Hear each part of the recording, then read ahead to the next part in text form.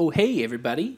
This week we are joined, and by we, I mean I am joined by my friend Carly Rearson. She is an up-and-coming music artist from Alberta, Canada.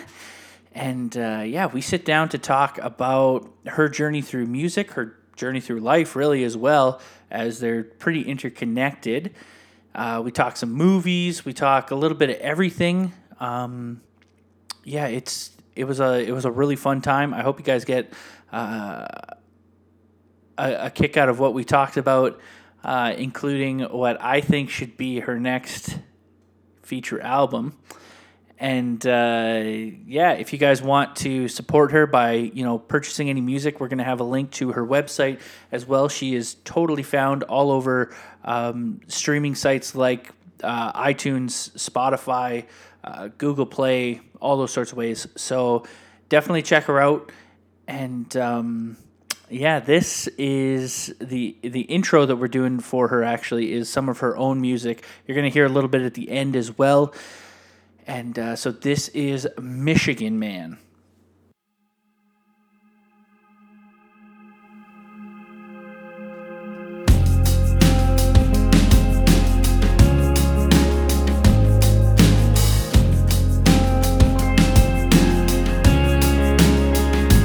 Michigan Man, you're an old soul with a wild heart, searching for a better start than the one you found up here, wandering man.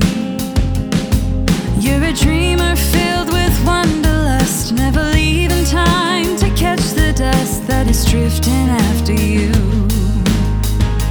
Michigan Man, there's a better way than this road that you have paved. Until then, the trail will take you home, back to Michigan.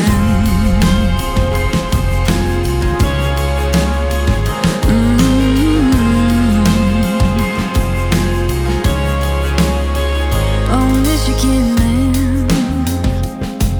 you're a drifter with a soul to see, all the world and wild, running free as it's calling out to you, wandering man.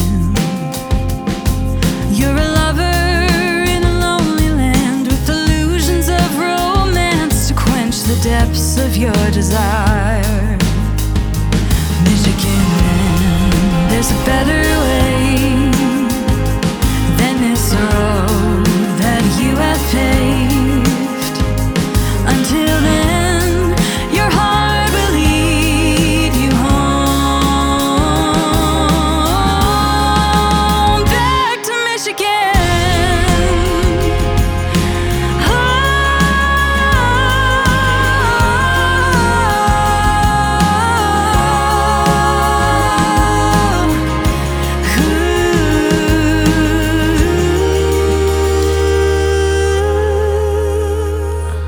Michigan Man, I never knew you when we had the chance. I wish that you asked me to dance on that cold December night, wandering man. You left before you stole my heart, so I'll write it in this song and send it down to Michigan.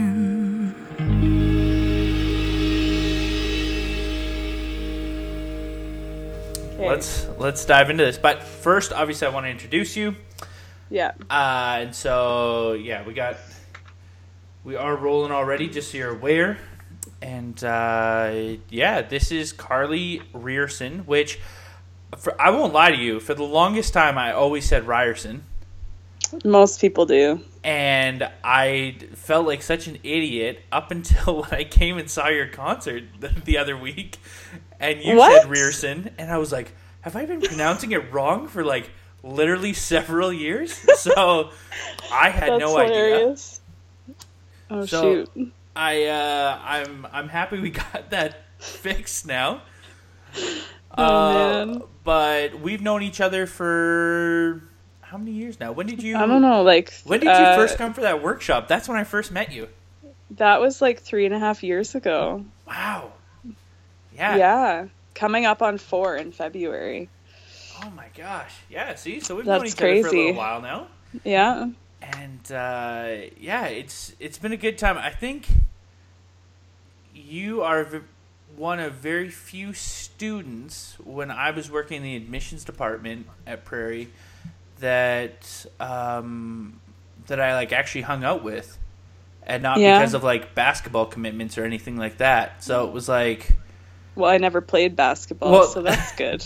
I know, but just more than like, yeah, we hung out, you know, in the evenings and whatnot, and I think it's because I was a mature student, which depressed Absolutely. me coming into. I was like, I'm old. So all of my friends my first year were graduating, and I was a freshman because we were all the same age. So right. yeah, I think that's maybe it. Or maybe I'm just really, really cool. Had to make some 18, 19-year-old friends. Yeah. Yeah, let me tell you, it's a humbling fact. I am currently in university, and hanging out with like way younger people is an eye opener. Yeah. It's weird. Yeah, it's definitely a different way of life. But it's funny because you still see the exact same like people groups. You have the guys who show up and do nothing.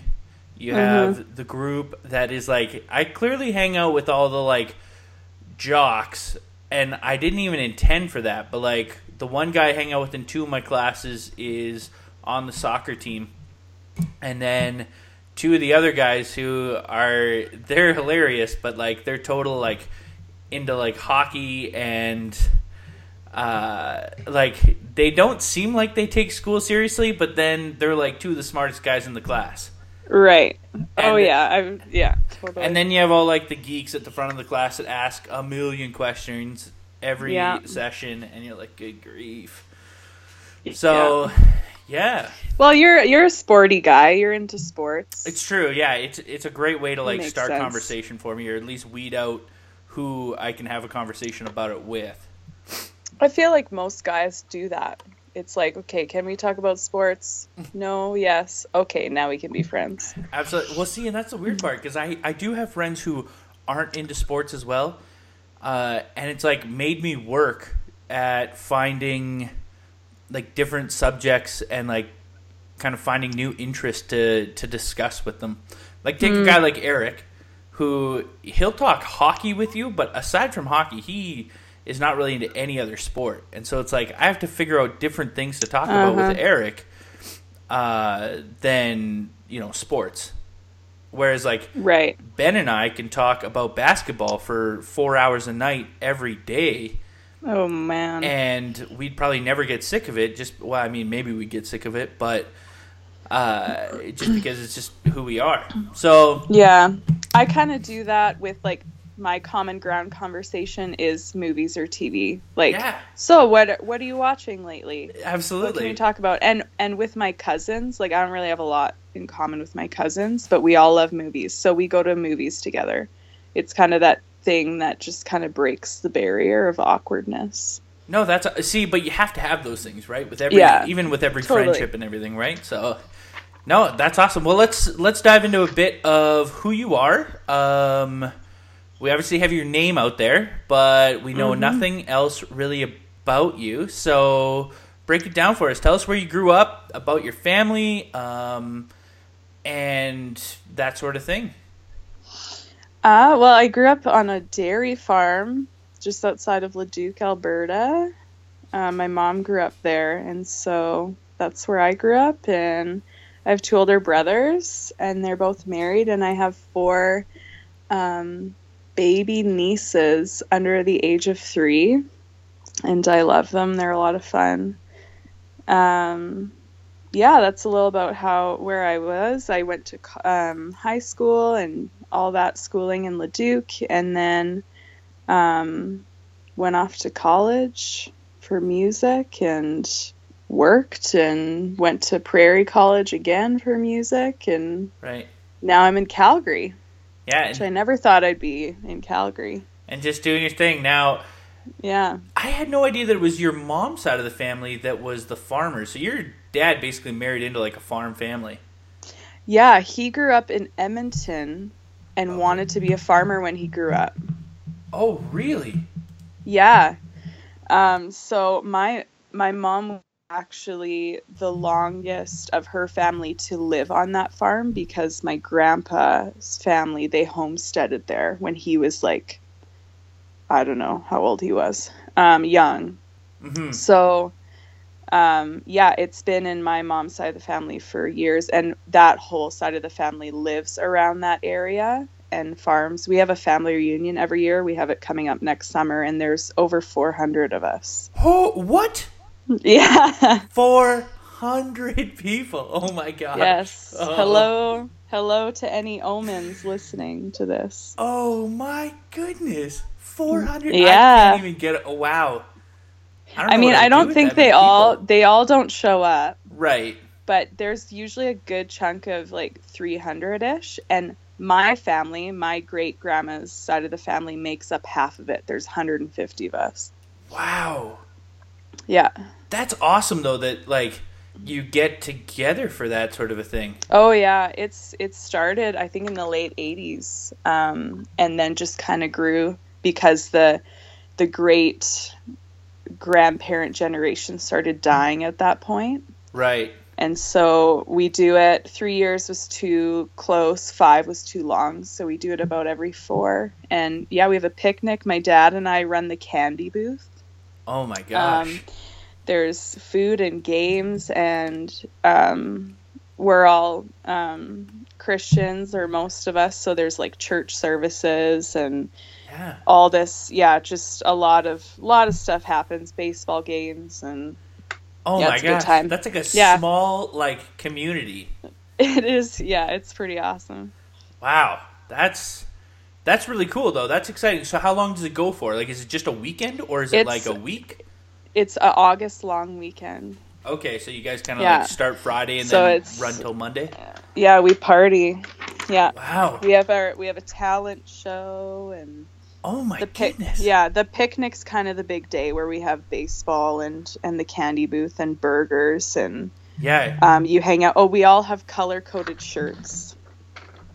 So, depending on what family you're from, you wear the color-coded shirts. So, navy blue, which is my family, takes up most of that. And we get a photo. We get a family photo. So, it's like a giant M&M's shot with all the different colors. Oh my, this is so...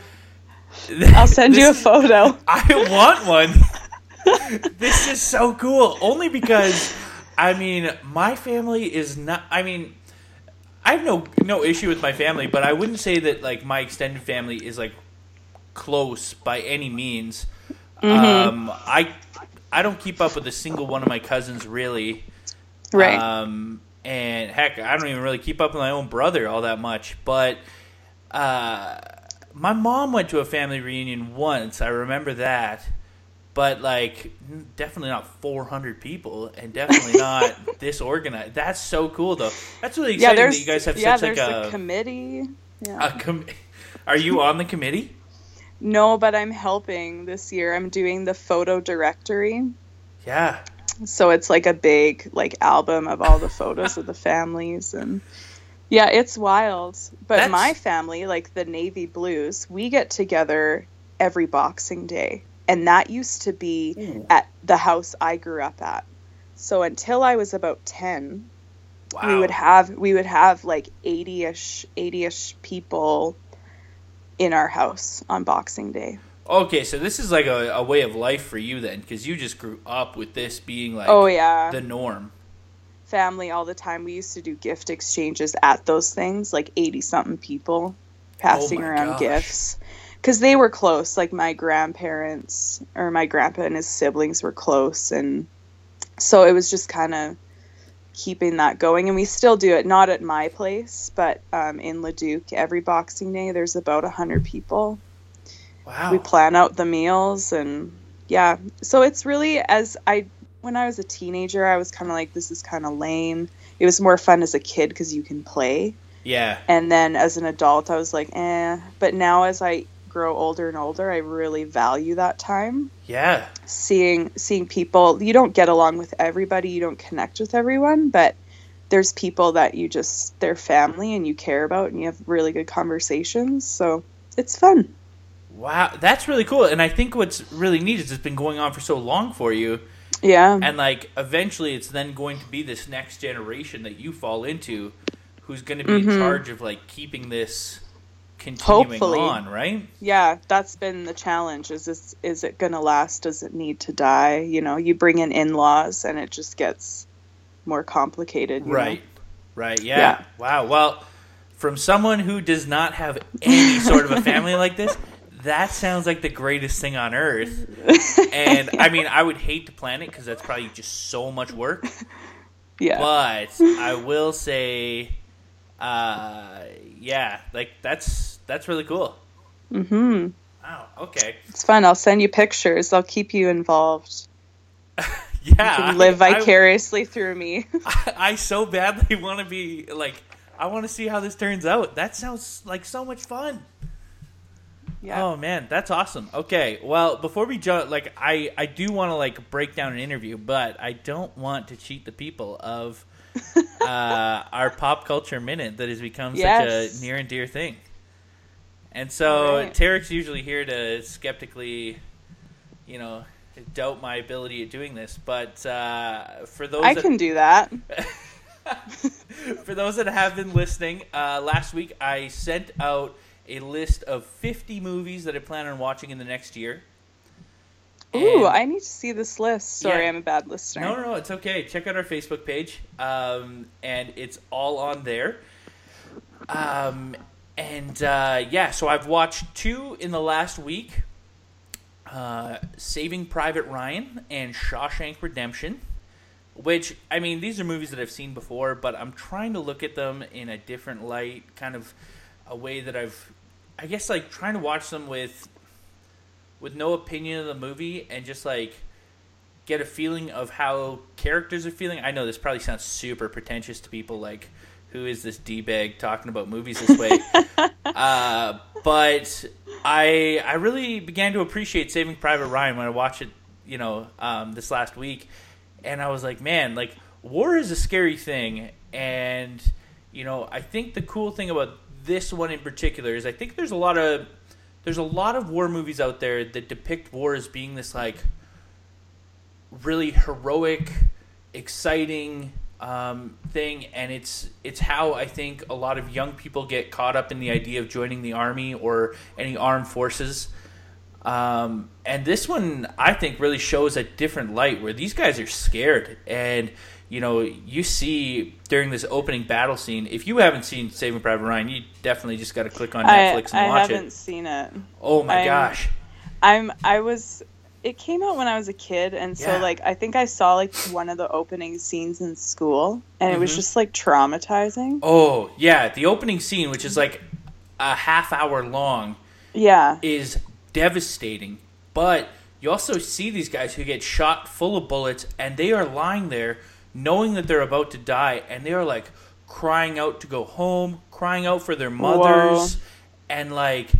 You see, I think, the true reality of how a lot of these guys really felt. Yeah. It's not this, like, you get shot full of bullets and you keep walking forward like you're just going to go and take down the German army by yourself sort of thing. Like, it's very heartbreaking to see that these, you know, a lot of these guys being young soldiers probably had no idea what they were getting themselves into until it becomes a reality and bullets are flying at you. And it's like, wow, like, I could die very instantly as you watch dead bodies fall, you know, left and right of you. And it just, oh, man, is it ever... It's tragic to the max. And, you know... And I think in light of Remembrance Day this last weekend, you know, I never really think about war that much, except if I'm watching a movie. Absolutely. But to reflect on it again, it's like it's really heavy, and I you know, you celebrate it as a a kid in elementary school. But beyond that, I really think we take it for granted and take for granted the weight of how tragic that was. Like, I think we're really desensitized to war now because of pop culture. But as you said, back in the day, they didn't know what they were getting into. There hadn't been anything like that before, maybe in their life. Oh, absolutely. That going into that, it's like anything. And I think, yeah, maybe that's the problem nowadays, is we see this all on movies and think it's so cool and heroic. Yeah, let's go shoot people. Let's, these video games. But the reality is you're still going to go, it's still scary. You're still going to cry. You're still going to want your mom. Yeah. So. Yeah. And the other thing I began to think about is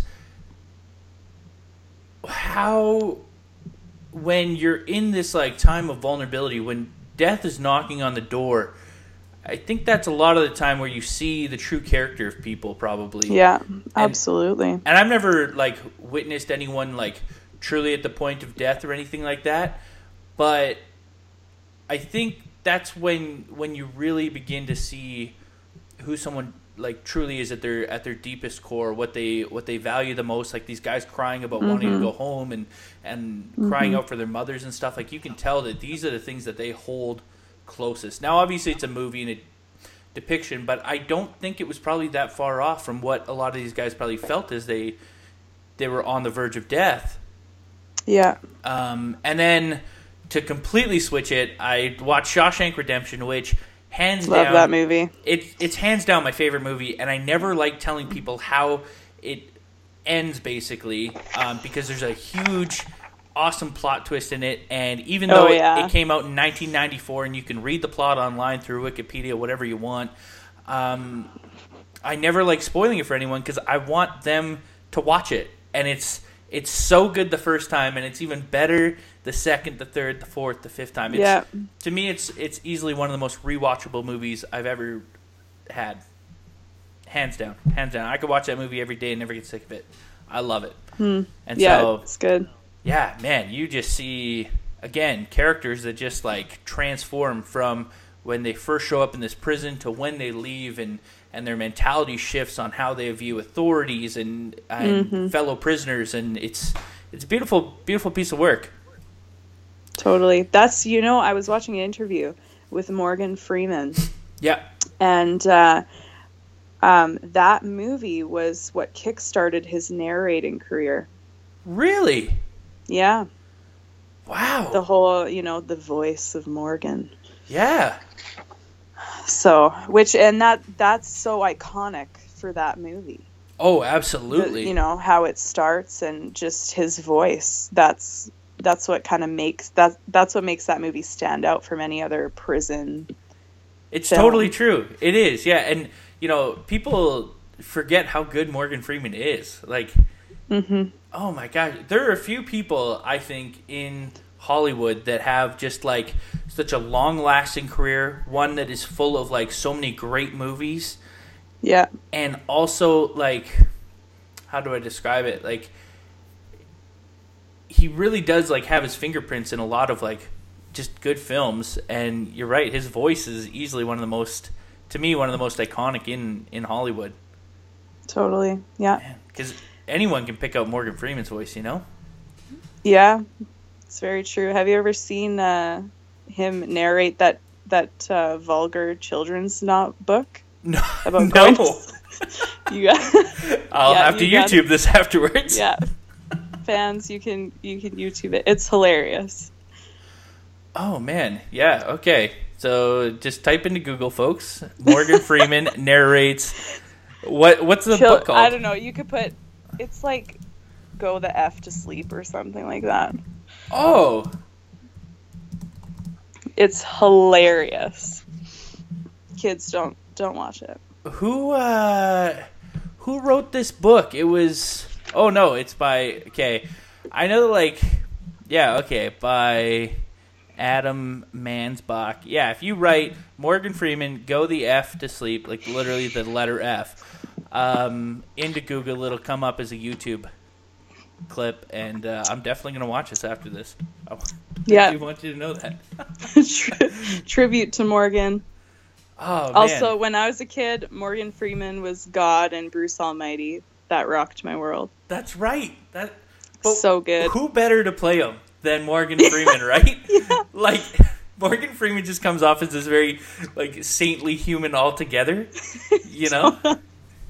Yeah. It's so good. It only works that it's Morgan Freeman, you know? But you know, I know that you're obviously a movie fan. We watched, you and I actually watched a bunch of classics I had never watched before, like Jaws. What, the James Bond movies? Yeah, you know what? Yeah. We watched Jaws together. We watched E.T. We watched about 5 James Bond movies. Yes. We watch Indiana Jones. These are all movies I never watched before, and I love every one of them. I forgot. And that was to this day. I haven't even watched many more James Bond movies. Like, I've never seen one with Roger Moore or Timothy Dalton. But Timothy Dalton's are kind of lame, but you gotta see The Man with the Golden Gun with Roger Moore. Level with me. Is it better or worse than Goldfinger? Because to me, that's my favorite more one. Cheesy. Goldfinger is it's like the best. Like, it's known to be like the best Bond. That was a genuinely just straight up good movie. It was good. I think I read a quote. It was Steven Spielberg, I'm pretty sure, that said that was one of his favorite movies, or favorite Bond movies, was Goldfinger. Really? It's just a well done film.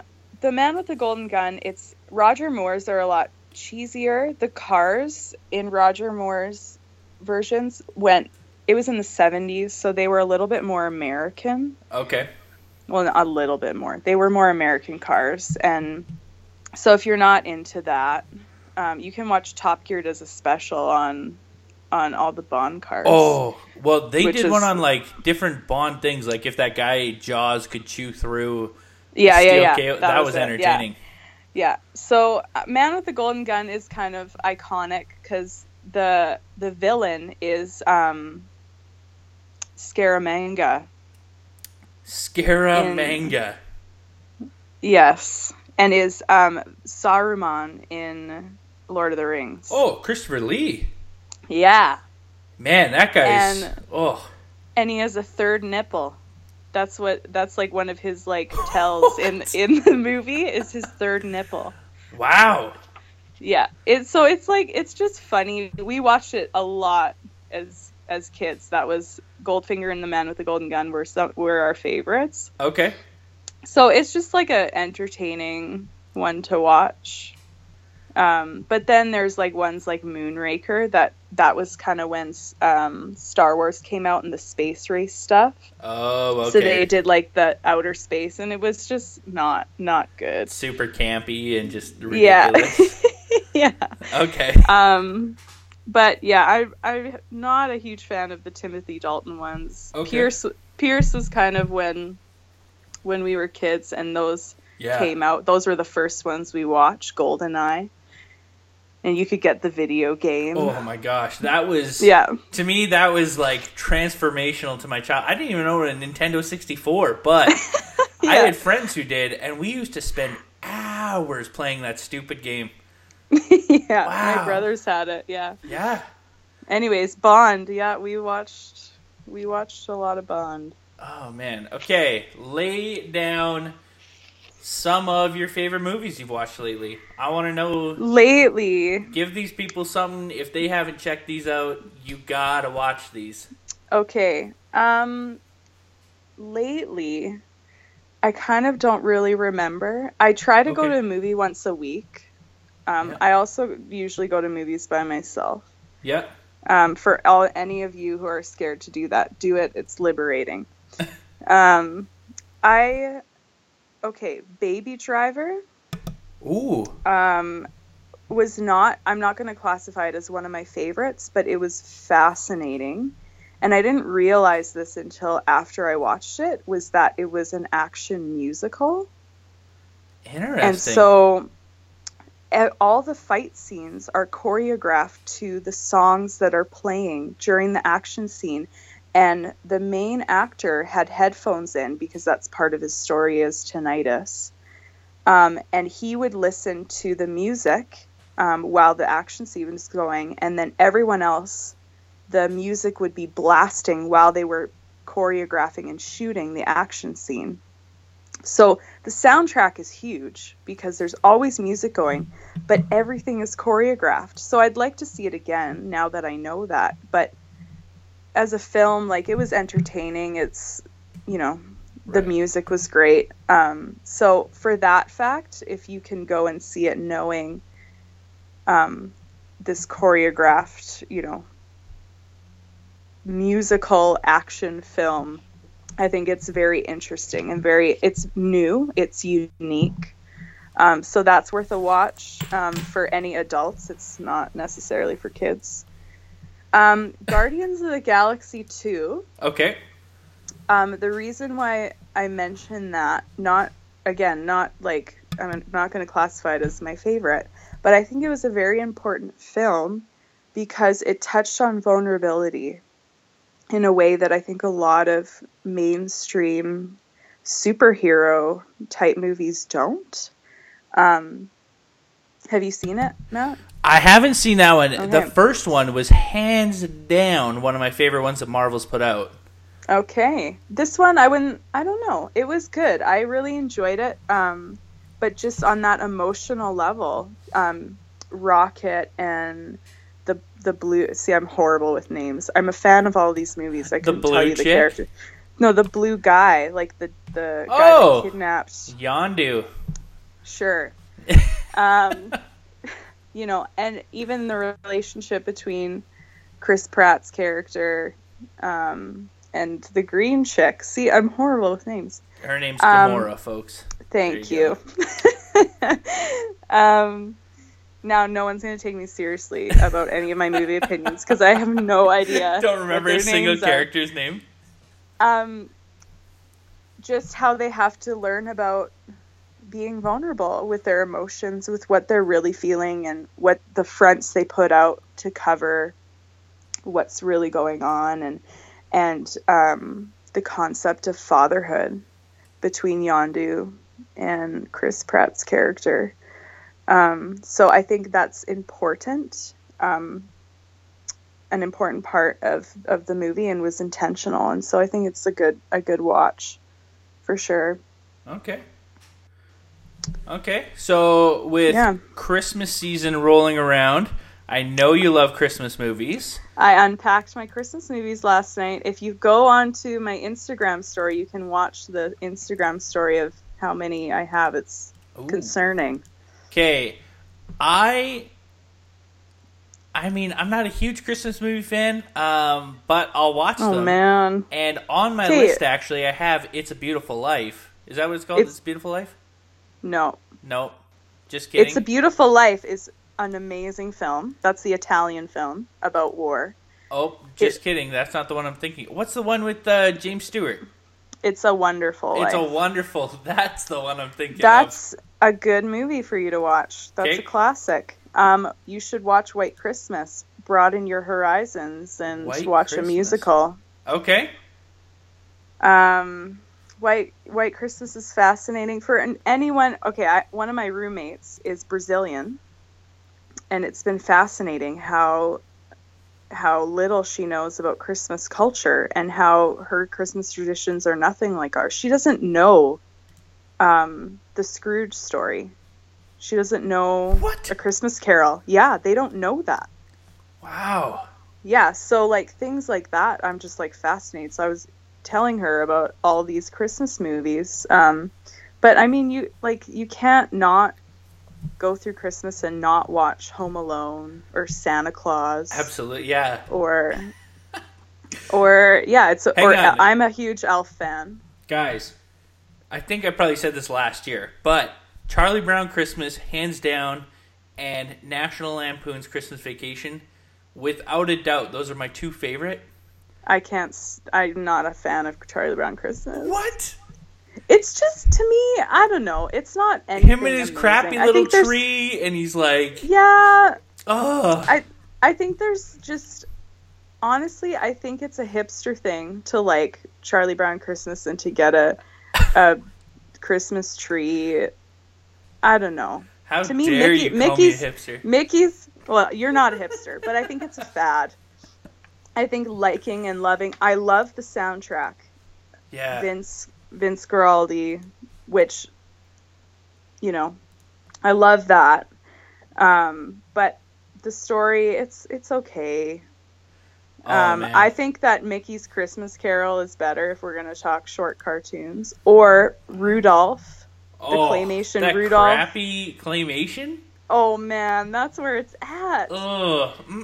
And Frosty, the cartoon Frosty. Oh, no chance. Yeah, those are way better. I can't. I actually despise those two. But I will say, I don't care what I'm doing. If I'm at home and Home Alone is on, or Home Alone 2, Yeah. I will stop everything I'm doing and watch it. The second one is just as good.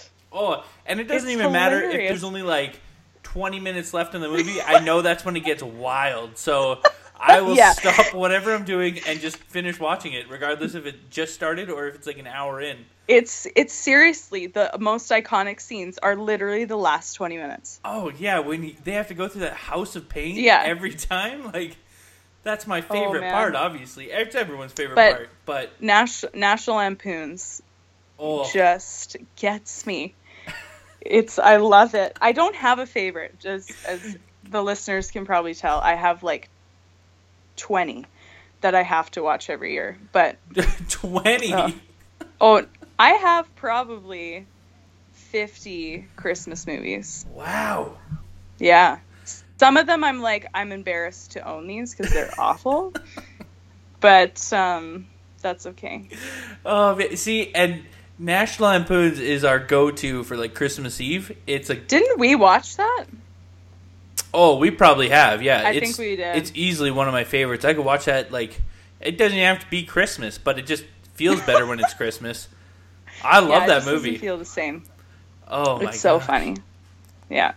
We should probably talk about music, hey? Since that's probably what I do. Yeah, Hey, we should just start. We should just have a movie podcast. Oh, we could. We could. We could. No, but I want to get into your music. Okay. I will contain myself here because we could easily sit here and talk for another hour on this. But let's dive into this music. So break it down for me with the beginnings. When did music really like start for you? Where did the influence come from? You know, are your parents super musical? You know, that sort of thing. My grandma was more the musical one. Okay. She sang and played trumpet, and coming from now that you know I have an extremely large family, there's music, tons of music there. People who play mandolins and sing, and music teachers. So I started piano when I was in grade 2. Taking piano lessons, which now I'm teaching piano, so it's fun to kind of relive some of my early childhood memories, teaching kids things that I was taught. So I did that for 10 years, and in that time I had a youth leader that taught me how to sing harmonies. I didn't really sing in front of people. I sang Celine Dion in my bedroom with my hairbrush. But when I started to sing publicly was at church, and then at school I joined musical theater. And that's when people were like, "Oh, you can sing. Oh my goodness. Like, why haven't we known this?" So the first time my parents saw me sing was, I was Ren's mom in the musical Footloose in high school, and singing in front of 400 people. They were like, "What the heck?" So after that, it was kind of, the rest is history. I did some choir in high school, and then I went to Grant MacEwan and pursued vocal jazz. Jazz is kind of my favorite genre to sing. So that's kind of the background of why I did or when I started, and kind of it's just been this constant journey since then. Oh, wow. Okay. I had no... Hang on. Footloose as a musical, what songs are you singing? Footloose, like, were we singing? Yeah. Or... Like, I Need a Hero. I Need a Hero. Yeah. Yeah, I love yes. What's the other one? Like, Footloose, Yeah. like the song. That one. Then there was some other like songs within the musical that were written for the musical. Okay. I had no idea it was a musical, or it could be turned into one. Okay. Oh yeah. But I was Ren's mom, so I had this ballad with this other mom, and I just remember that I had to say "damn it," and I was like in front of like my parents. I was like, oh no. And I wore like my outfit it was all the 80s. So for my first outfit for the musical, I wore this bright teal dress suit. So it was like a skirt and dress, a nice suit jacket. And I have a picture of when I was like 1 or 2 years old, my family photo, and my mom was wearing that. So it was just like flashback to my childhood. That's awesome. Everyone just brought their moms and dads' clothes from the 80s. Right. Oh, that's awesome. Okay. So then, wow. So you've just been doing music for the majority of your life then? Forever. Yeah. Okay. Oh, yeah. It was always a passion of mine. I always loved it. Yeah. Now, were you guys like the family who like sang show tunes on road trips and like sang around the breakfast table, and your dad's humming songs while he's cooking breakfast for everyone? And no, my dad's not that chipper. No. My parents, like, they sang in choir in church, but they weren't outright musical. My oldest brother and I were the most musical. We all had to take piano lessons. It was like, you have to. We had no choice. And so my oldest brother kept up with it, and he was in a band for years called On the Sidewalk Bleeding, a metal band, and he was the bass player and screamer and the one with the long hair. Wow. So he's musical, and then I just stuck with piano. Yeah. So we weren't into that. We weren't that close. But music was such a part of our existence. Like, that was when CDs came out. Like, I got my first CD player for Christmas, and I think people really underestimate how music is part of their identity and their childhood, how you connect it to your memories, and even Christmas music. I started listening. I have my favorite Christmas album that I listen to that takes me back to decorating the house with my mom, who's now not with us anymore. So I listen to it and cry, and then I move on and decorate the house. But it's such a part of your existence, whether you play it or not. Yeah. Absolutely. Isn't that funny though? Like, music is definitely that thing, right? Like, I've never played a single instrument outside of the recorder because you're forced to as a child in Canada. Yeah. Or ukulele. Now they're getting a little more creative. They're getting a little more creative in elementary school, but I was not into music. I mean, I like listening to music, and I like a wide range of genre. Just like I do with like movies and all sorts of other media. Yeah. But it's totally true. Like, music is something that's just a constant, I think, in everyone's life. Yeah. Because there's always going to be those times when you're alone or it's quiet, and nobody likes to just sit in quiet. So you got to have some music going. Yeah. And that's not necessarily true.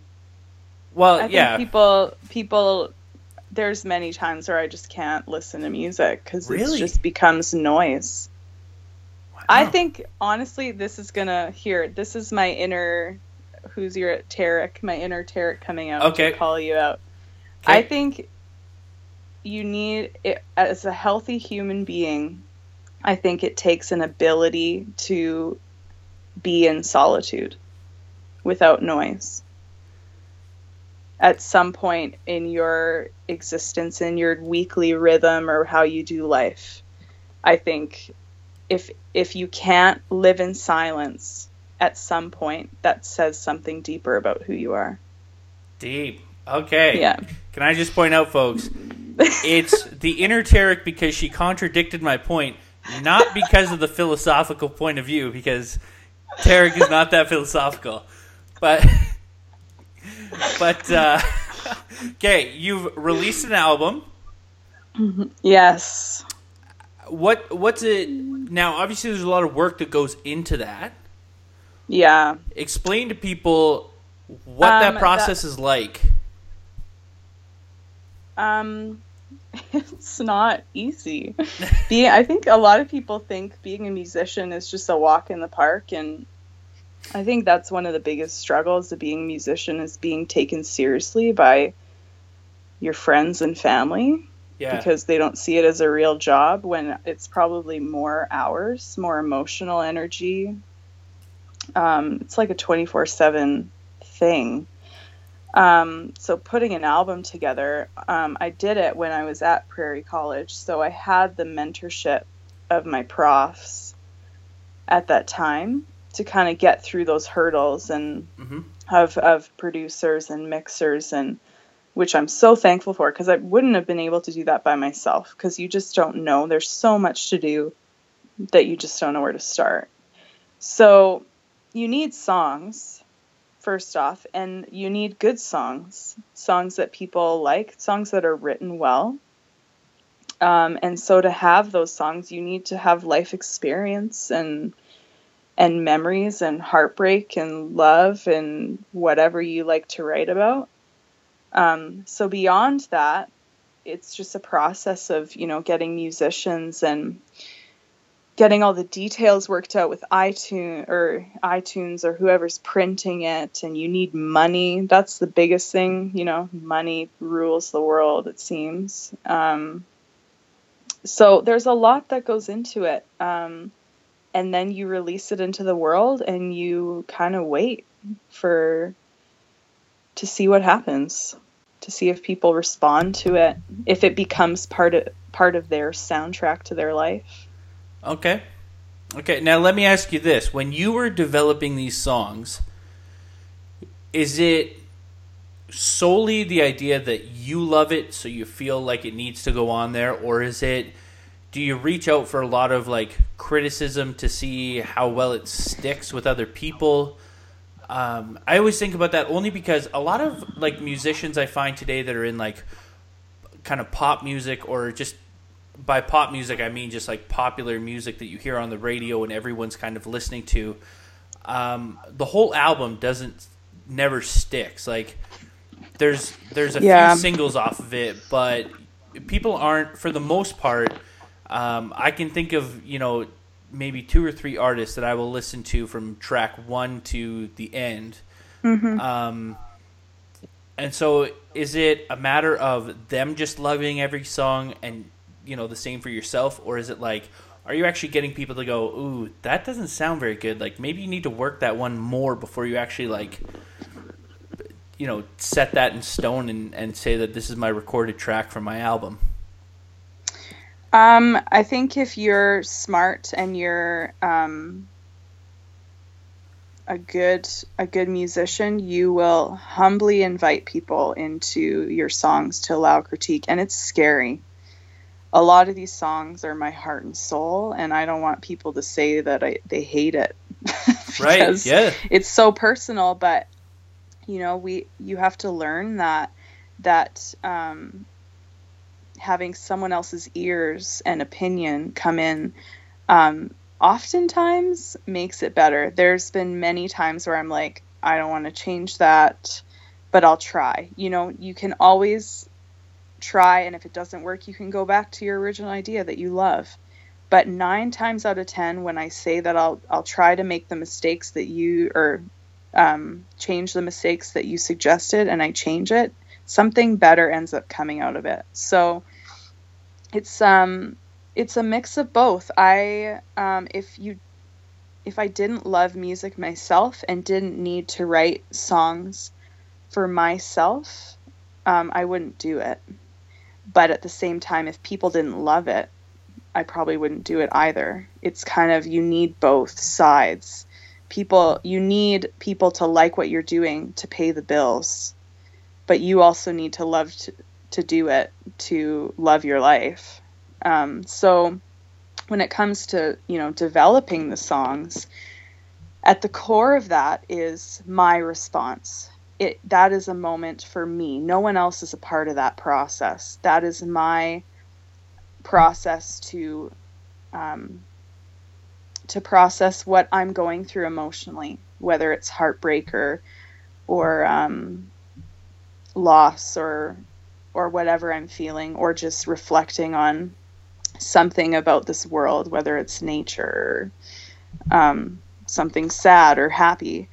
That's my job, is to go through my internal dialogue about what I'm feeling, and that's how I process things. I'm heartbroken and I'm sad. I'm not going to go and play basketball. I'm probably going to sit at the piano and cry until something comes out of me. Right. So that's how, as an artist, that's how I need to get that release, is that's how I grieve, or I go through what I'm feeling, is to write about it.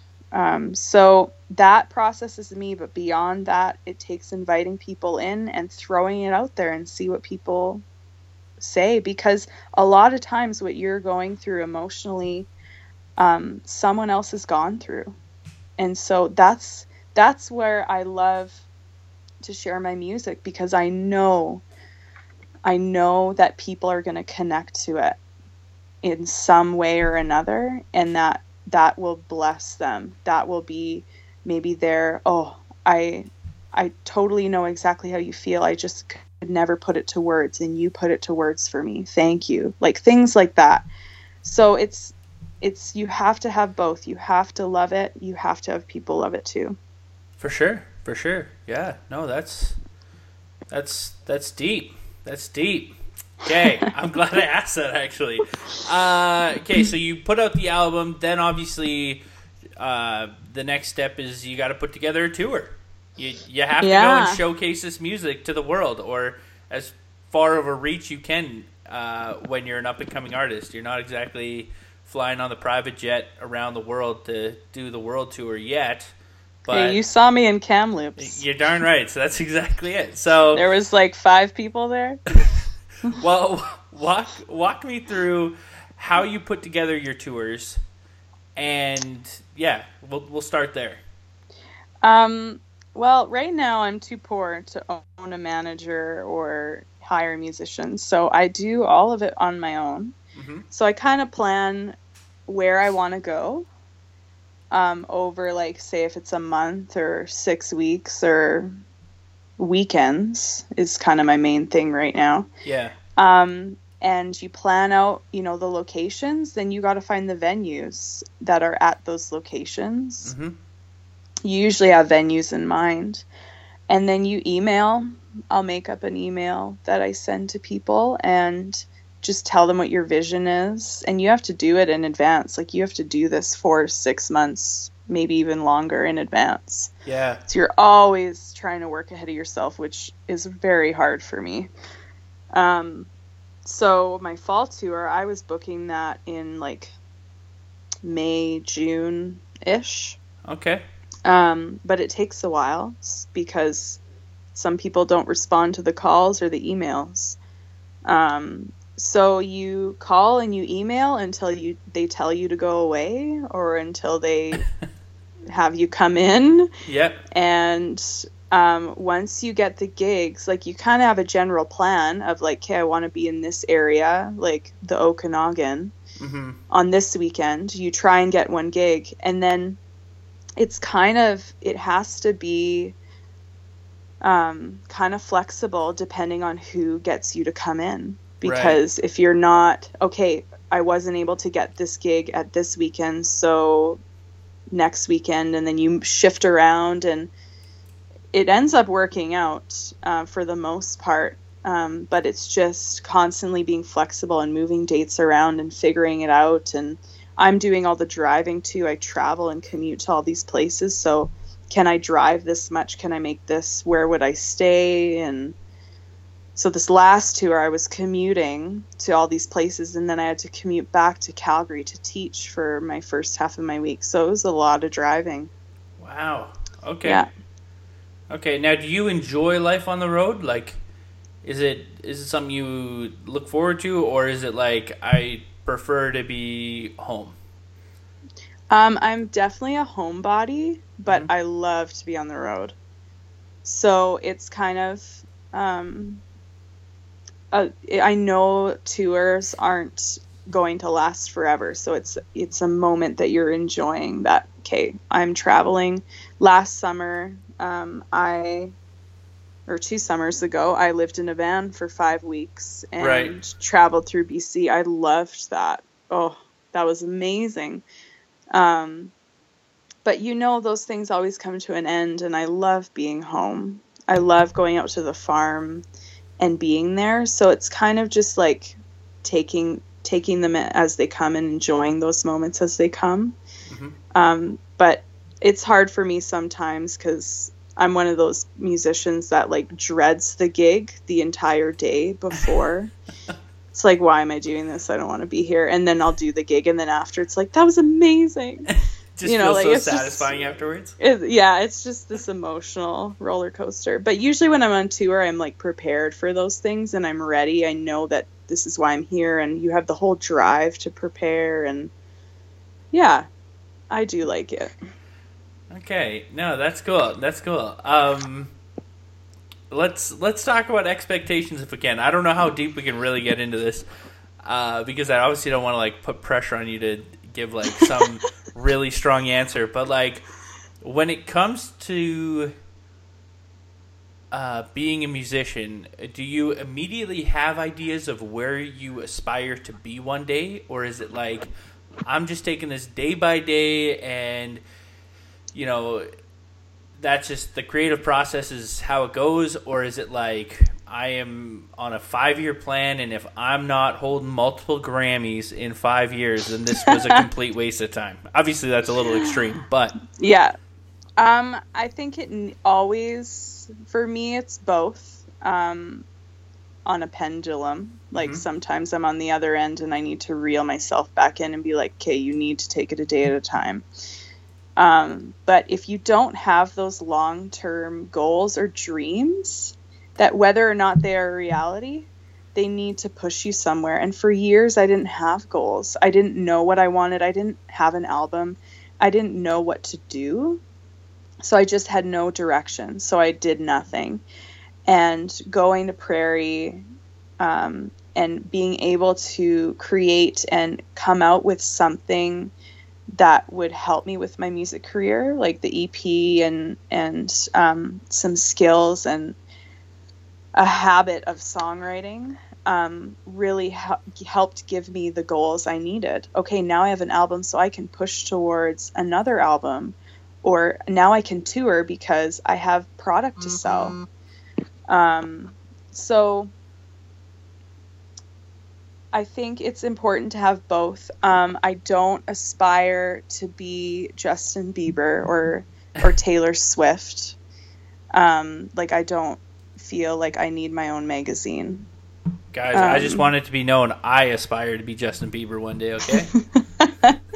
I don't know if you caught, but Taylor Swift released a magazine that's for sale in Walmart. Yeah, like just about herself? I don't know. I think it's like there's 2 volumes now, but with this whole like her new release, and so like good for her. Like, she's such a smart business lady. Like, she has such a great team behind her. Yeah. I don't know that I aspire to be that, and I don't know that I want that, and I don't actually know if I agree with that. If I believe that that's healthy, because because you see the demise of people, Absolutely. of people that are, put in the place of God and cannot live up to those expectations because they aren't God. And if you don't have somewhere, for me, if I don't have somewhere to point the glory, I can take some of the glory and respond. Thank you. Like, thank you so much. Yeah. I think it's important to be able to accept compliments. But if I hold all these expectations that people put on me to be a God to them, I'm going to fail them, and I'm going to fail myself. So right. I don't aspire to be a God for people. Right. But a Juno would be nice. Yeah, no, that's awesome. You know, like, things like that. But I don't really dwell on that. I think the small victories for me are already, like, amazing. I was nominated this year for 2 Calgary Music Awards, and I didn't win, but I didn't care. The nominations were amazing, and it was so awesome to have my name out there. Yeah, just to be recognized, right? That's great. Yeah, so just little things like that are just more, those are the real steps, and I see so many people in the music industry that have been working in it for years and years, and they deserve way more credit than they've been given. But it shows me that you don't need to give up, and you know, it takes time, and that's where the real success is. Right. If you're working and you are paying the bills with your music career, you're successful. Absolutely. And if the gigs keep coming, that's success. And I think it's hard for me to stay in that, because you always want more, because you need to keep moving. But to have those things that always remind me, okay, I must be doing something right because things are still happening. Right. So yeah, I think, you have to have the big goals, but still stay calm, and it is the everyday. It's the everyday that builds up to the big goals, like writing, showing up to gigs, creating tours, having interviews like this. Yeah.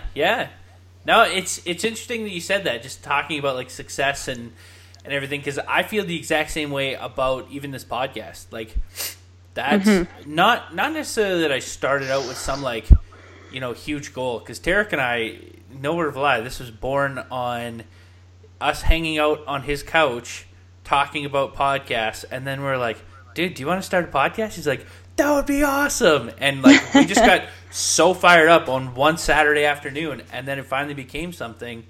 Yeah. And it's like, I would love to see this become such a success that like we can, build enough revenue that this can be my job. Like, that is the dream. Like, the big dream. But at the same time, I got to remember, like, this is a day by day thing, and we are nowhere near that.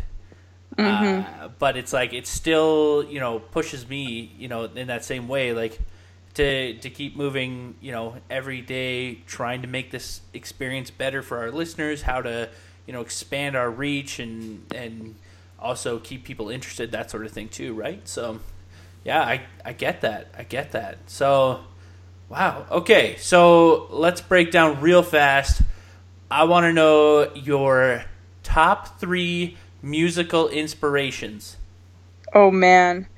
As a kid, okay, I'm gonna say Alison Krauss. Okay. Bluegrass, phenomenal. She's the woman with the most Grammys. Okay. As a producer and writer. Ella Fitzgerald was my jazz inspiration as a kid. And oh man, I don't know. I'm gonna say Katie Lang. Those are both women, or all 3 are. That's okay. Of them are women. So, which is shocking for me. I love a lot of male singers, but those are kind of come into my head as women that are just strong in who they are and have such iconic and beautiful voices. Right. Okay. So check them out. How much time do you have? Do you have to go soon or anything? No. Okay, perfect. Because me. I want to roll through some news stories with you, and then I got a couple ending questions to just kind of wrap up. Yeah. So, okay, let's jump into some news, folks. Our first thing I want to throw out to you, I don't know if this guy is Jesse Jackson part of the Jackson family. I don't know. Okay, I always wondered if he's like a brother of Michael or not. Anyways, he was diagnosed with Parkinson's disease today. Oh man. Oh wait, no, this guy definitely isn't related to the Jacksons. Sorry. He fought for civil rights alongside Martin Luther King Jr. in the 60s. So how? Okay. Hey, he's a Reverend Jesse Jackson. Anyways, I wanted to ask you. Do you think about people want to hear news from you if they think that Jesse Jackson? Well, I didn't know. I just saw Jesse Jackson. I know he's a popular figure, but let me ask you this: do you think it's important for us to know when public figures are with terminal disease?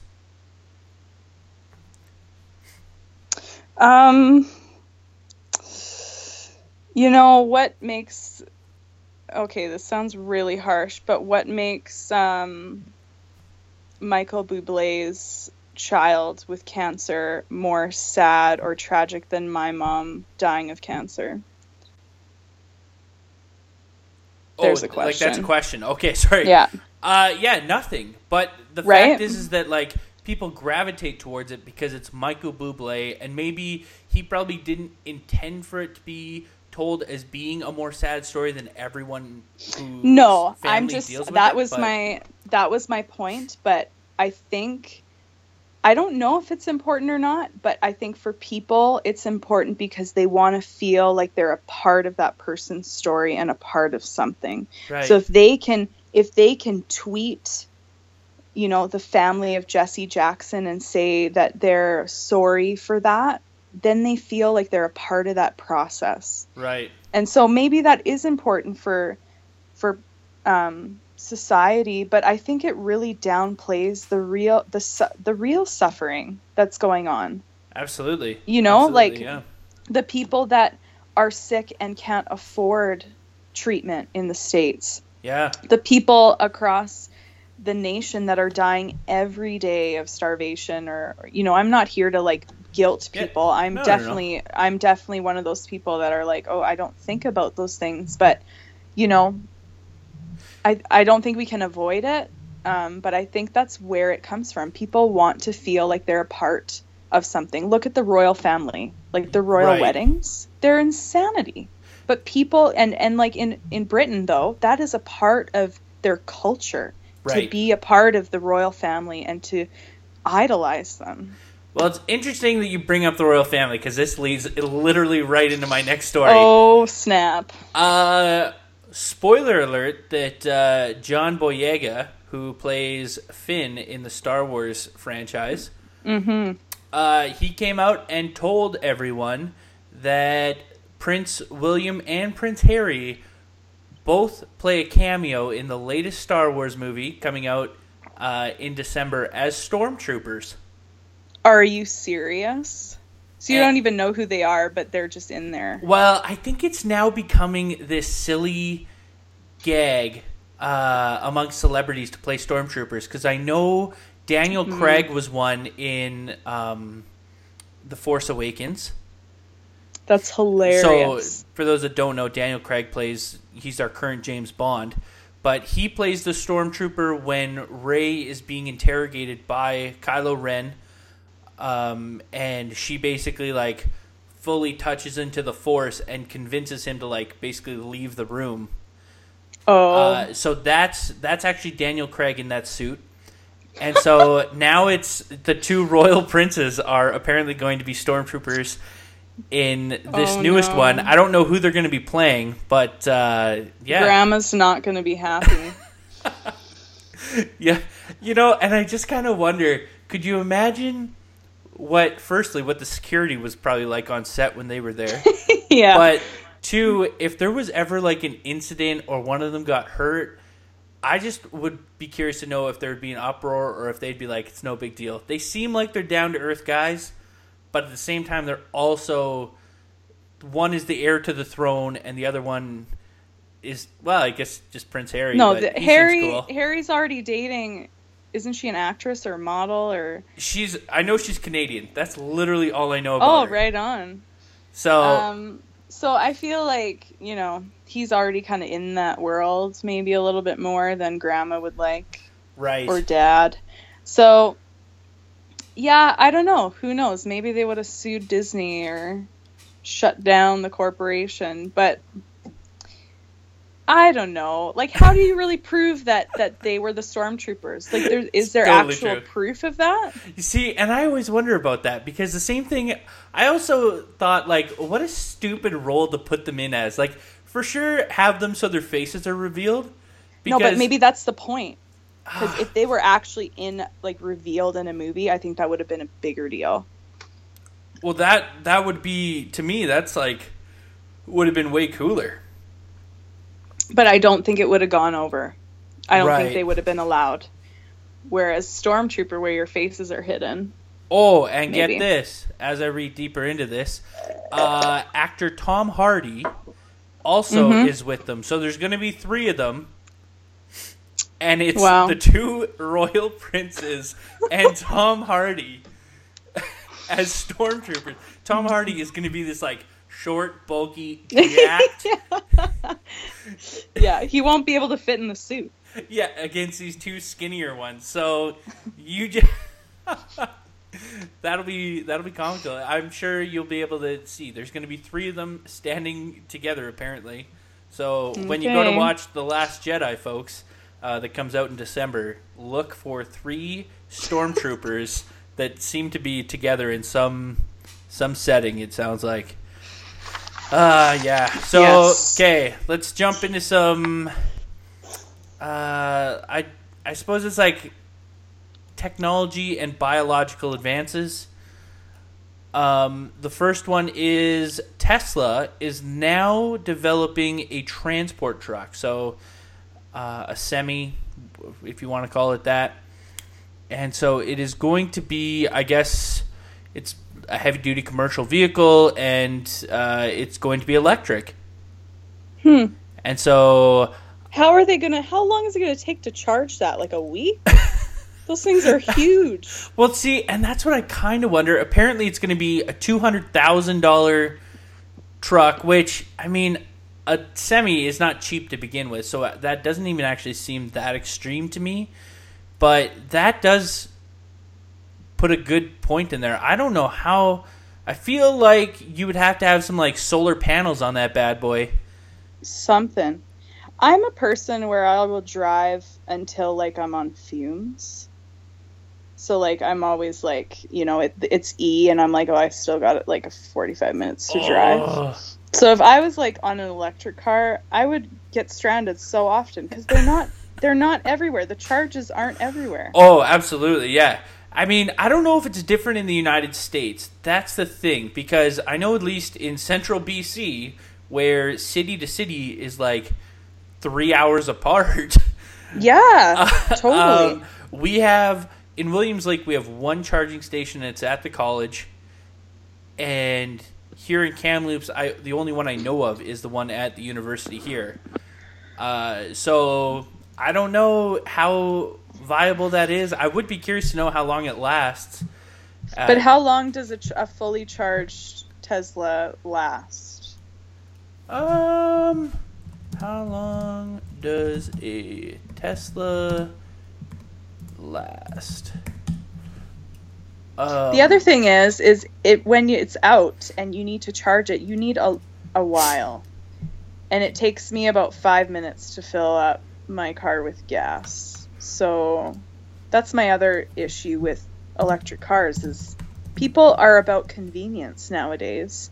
That's true. You know, why unless you understand, like, you know your schedule and you know that you have 24 hours or 12 hours to charge your car.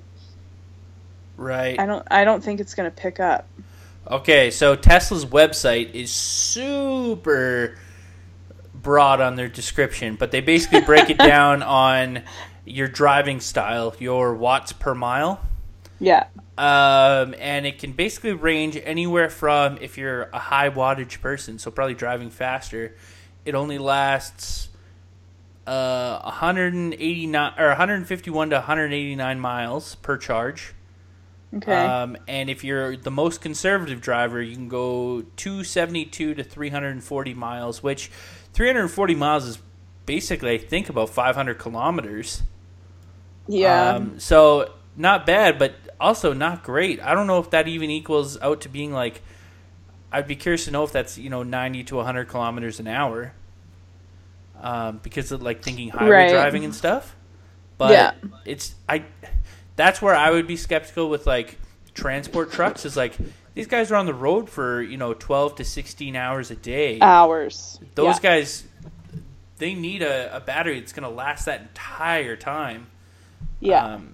And so that's... And charge times that won't take for a night, like a full night. Like, yeah, because that's not... They're down for like 6 hours to sleep, and then they're typically back up and on the road again, right? So, yeah, you got to be quick. They got to figure that part out. And then lastly, this is my last little bit of news, guys. There is a surgeon named Sergio Canavero who in December will be working towards the world's first head transplant. No. Someone is going to transplant the human head. Onto what? Onto another human. And what do they expect is going to happen? He's going to wake up and be totally normal and fine. So is he going to have the same brain? Like, well, that's what I'm trying to figure out here, because that just doesn't seem right.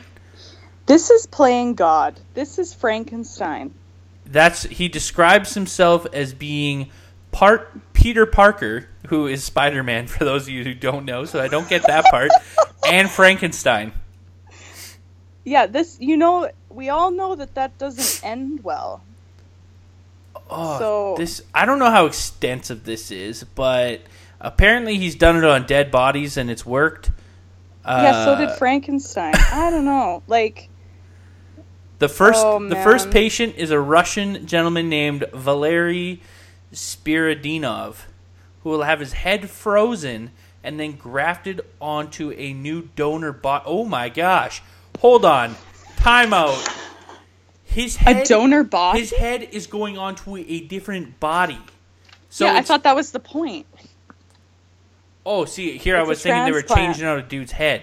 No, so it's like a body transplant more than it is a head transplant. They're going to take his head, his brain, and put it onto a new body. This guy also seems to be in a wheelchair, so this makes sense, I guess. I see. That he wants to be able to probably walk and, function, in a little bit more of a, I don't want to say regular because that's rude and obnoxious, but he wants to be able to walk, I'm sure, is probably the biggest thing, and just function more regularly as a human.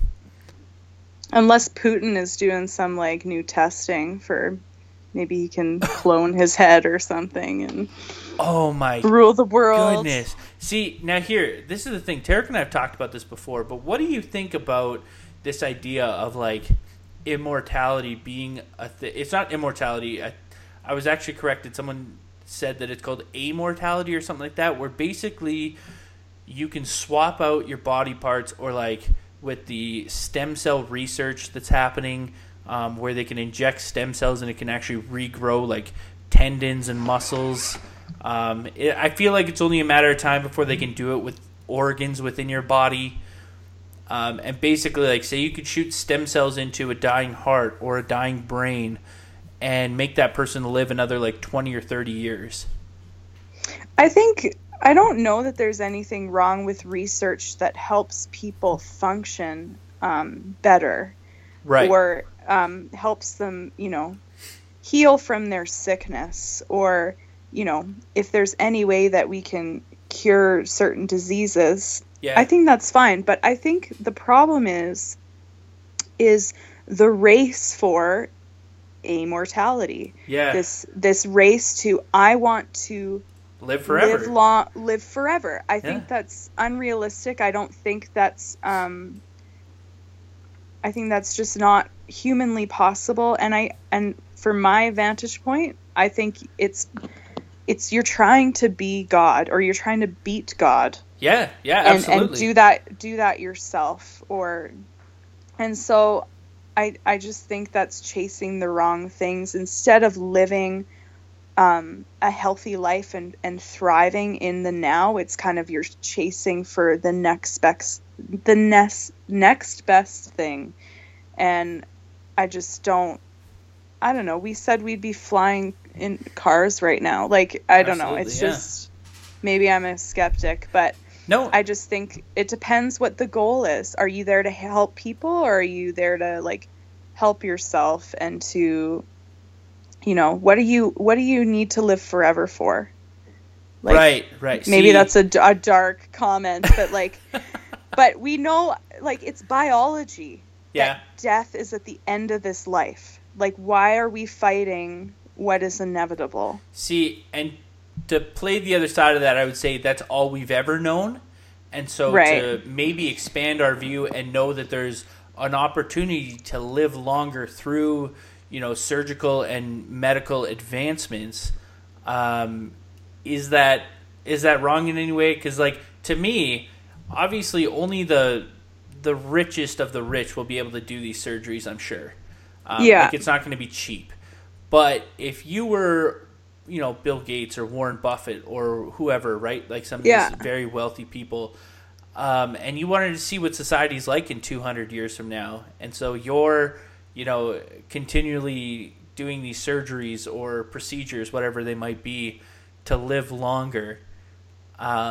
Is there harm in that? Is there not? Like, there's some interesting stuff. I've read some stuff about them doing experiments on mice where they are drawing old blood out of an old mouse, or blood from an old mouse, and injecting it into a young mouse, and doing the opposite with injecting the blood from a young mouse into an old mouse. Mm-hmm. And just that alone has changed the characteristics of how these mice live their daily life. Like, the young blood inside that old mouse has rejuvenated that mouse to feel and act younger than it truly is in comparison to the other old mice that it's with. And the opposite has happened for that young mouse who was injected with old mouse blood. Wow. And it takes on these characteristics as if it is older than the ones around it. Wow. And so it's just That's like fascinating. Even blood transplants of, if they tap into my 28-year-old veins and put it into a guy who's like 70, you know. I wonder how that would work for families that cancer runs in their family. Yeah. And then families that don't. If you're doing blood transplants with people that have healthy blood, or that cancer doesn't you never know with cancer. Right. But, if that... Or like heart disease and all those other things that they say are hereditary. Yeah. Yes.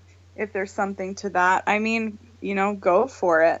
But at the same time, that should be more of a goal of a healthy well-being of life, not to live forever. I just think... Right. That it's more so we need to live in the now of, am I living, my best day, or am I thriving in how I'm living? Not just... out to, I don't know.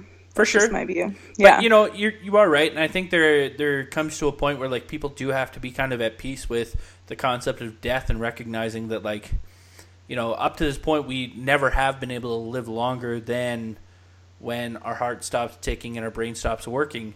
And so realizing that even with all these advancements, like, the chances of you being able to afford them and them working automatically right away and stuff is probably pretty low. So don't, like, hold your breath on this being a thing that's going to be a reality even for our generation. But I don't know what it brings for future generations, But if you, look back to, the Bible or historical times where things were recorded that people lived hundreds of years. Right. What has changed?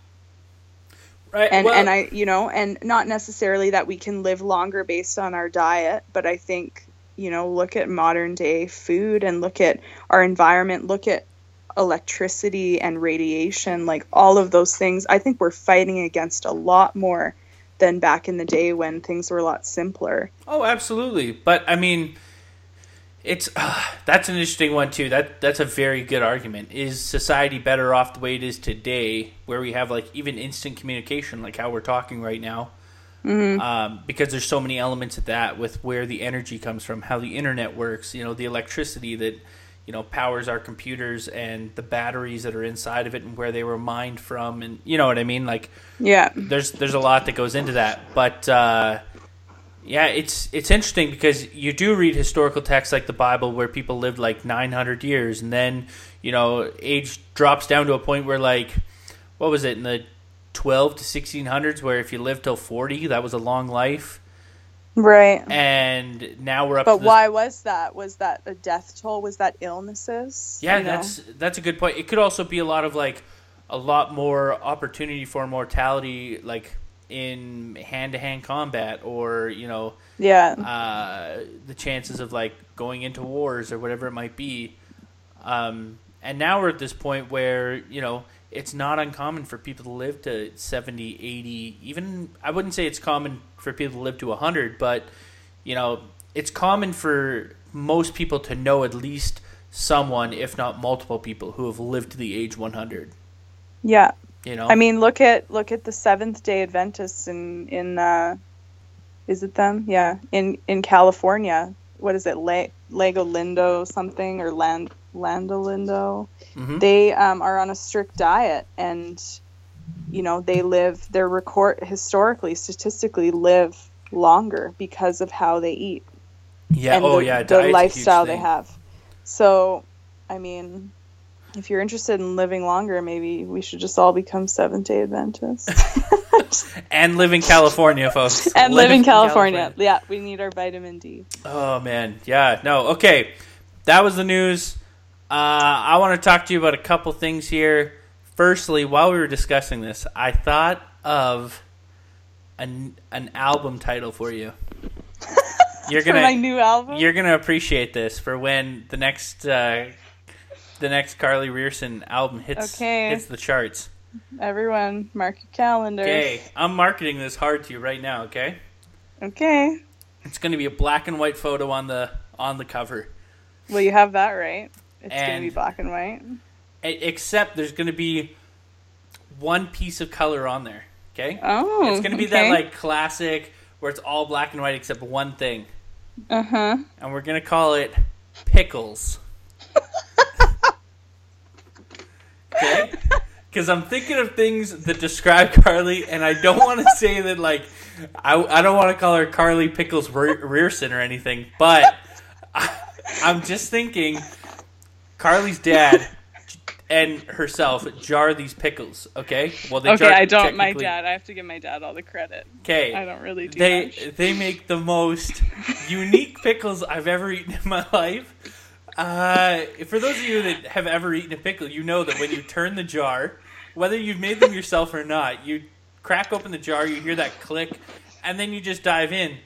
When you open a Rearson Farm pickle jar, it fizzes like a can of Coke, and you're like, what am I about to eat? Because there's so much like carbonation going. However, they are the most delicious pickles I've ever eaten. Are they not? Oh, they were I have yet so to have a good. better pickle. But, Yeah. but all I'm thinking is a black and white photo with one jar of pickles that's freshly been opened, and just the pickle is green. Okay. And we'll just call it Pickles. And what's the theme of this album? Like, what am I going to write about? I mean, you can Pickles? write about whatever your heart desires. I mean, you have to have a title track somewhere there. So. Is it more this symbolic thing of fermentation? Oh, there we that, go. See? relates to grief and emotions? Look, I'm just a creative genius here, okay? I Okay. can't write the album, but I'm telling you, Pickles for your debut album. All right. I think I'll think about it. I think that would draw a lot of people in. Be like, oh, pickles. I wonder what that's Pickles. about. And they'd be like, I better buy this and just take a little listen on the way home. Right. I'm telling you, pickles. That would make my merch sales easy. I could just sell Oh. the pickles. And absolutely, and like T-shirts with a big old pickle on them. Yeah. that's where it's at. Maybe you could turn a pickle into some sort of mascot where he's like got sunglasses or a plaid shirt, and plaid shirt. Mm-hmm. I'm telling you. Well, you're folk music, you know, so you really got to appeal to that like hipster crowd. Yeah, it's all about the plaid. Oh man! And what are those boots called? Chelsea boots? Is that what they're called? Blundstones. Yeah, but there's like a title for Chelsea like the boots. Chelsea boots. Yeah. So the pickle would have to be wearing some of those as well. So okay. And maybe one of those hats that Pharrell wears all the time, because those are. I like that hat. Oh, the hard brimmed. Yeah, that like pops up 1,000,000 feet in the air. Yeah. But it would work on a pickle because he has. It would slide right down onto his head perfectly. That's true. So great. You should quit your accounting job and go into marketing. All I'm telling you is just Carly Rierson presents pickles, and people are like, "Wow, this is thrilling." On the road, selling pickles, but also maybe, oh man, there's just so they could have a snack while they listen. Okay. Tell everyone to like take a bite at once to like help add to the ambiance of. Yeah. I'll have like dill scented merch. Yes, I'm telling you. See, okay, so that's what I'm telling you. The next album by Carly Rierson is going to be pickles. But let me ask you, what does that timeline look for you when we're going to get to hear the first full album? Is it still a long ways away, or is it like I've got everything written now, I just got to pay for it to be put together, or what? Well, it's kind of in the second process. Okay. I actually got together with one producer last week and shared some of my songs, and another producer this week. So I'm looking around for producers just to find the right fit for my vision for the album, and I need to write some more, but and then I need to get funding. So if anyone out there is rich and just wants to give me like 15 grand, awesome.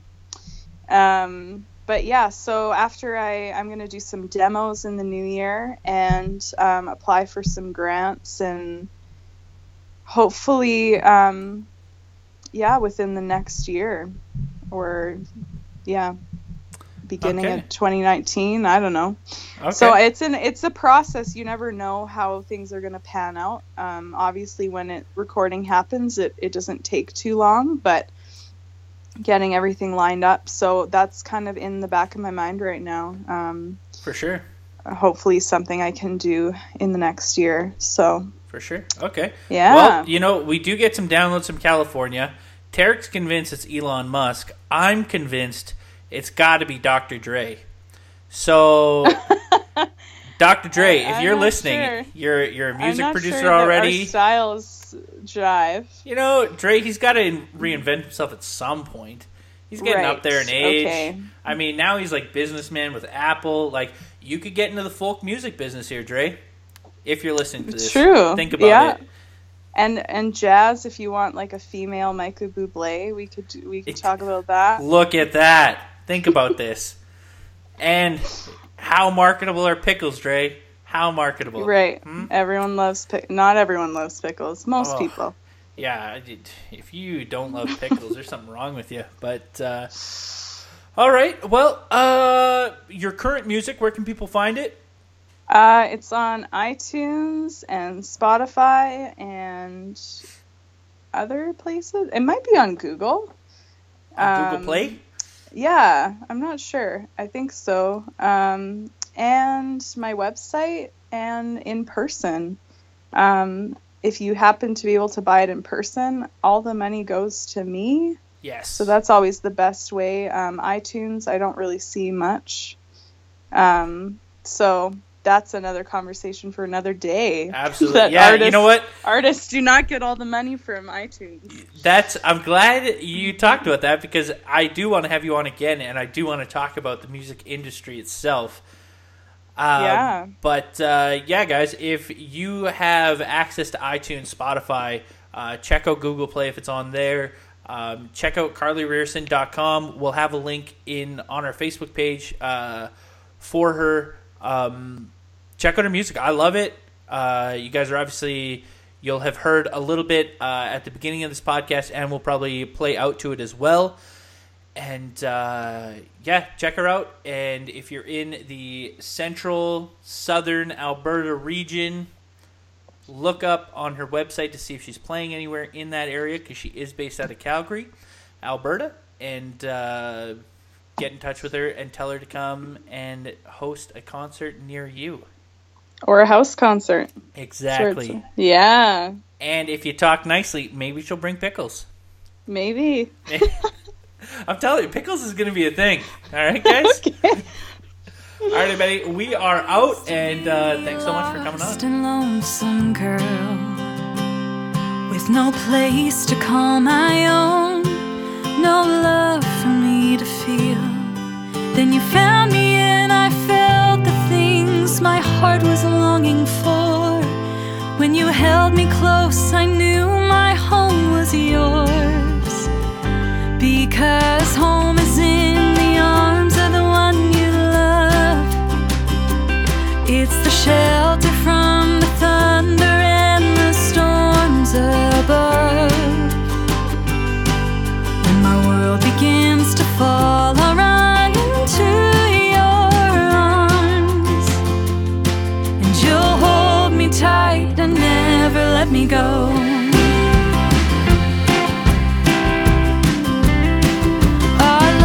Fresh like the fragrance of rain, sunny summer days spent daydreaming. And when I looked up in your eyes that looked down deeper into mine, the coming seasons never crossed my mind. Because home is in the arms of the one you love. Boy, believe me, you're the only man I'm thinking of. And my mind begins to fade and all is closing in. In your arms I will remember our love. But the days were not as blissful as could be.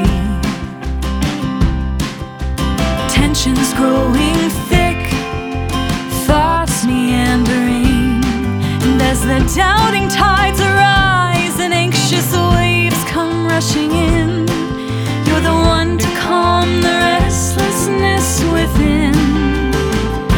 Because home is in the arms of the one you love. Whether journeys lead to steady seas or rivers rough,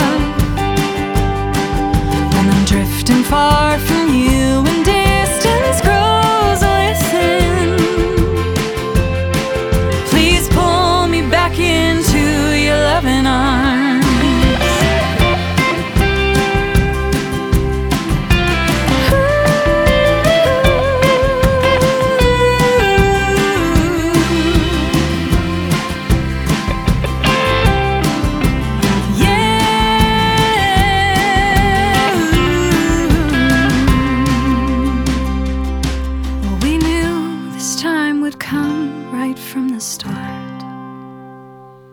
Not by choice or our own will, but till death do us part.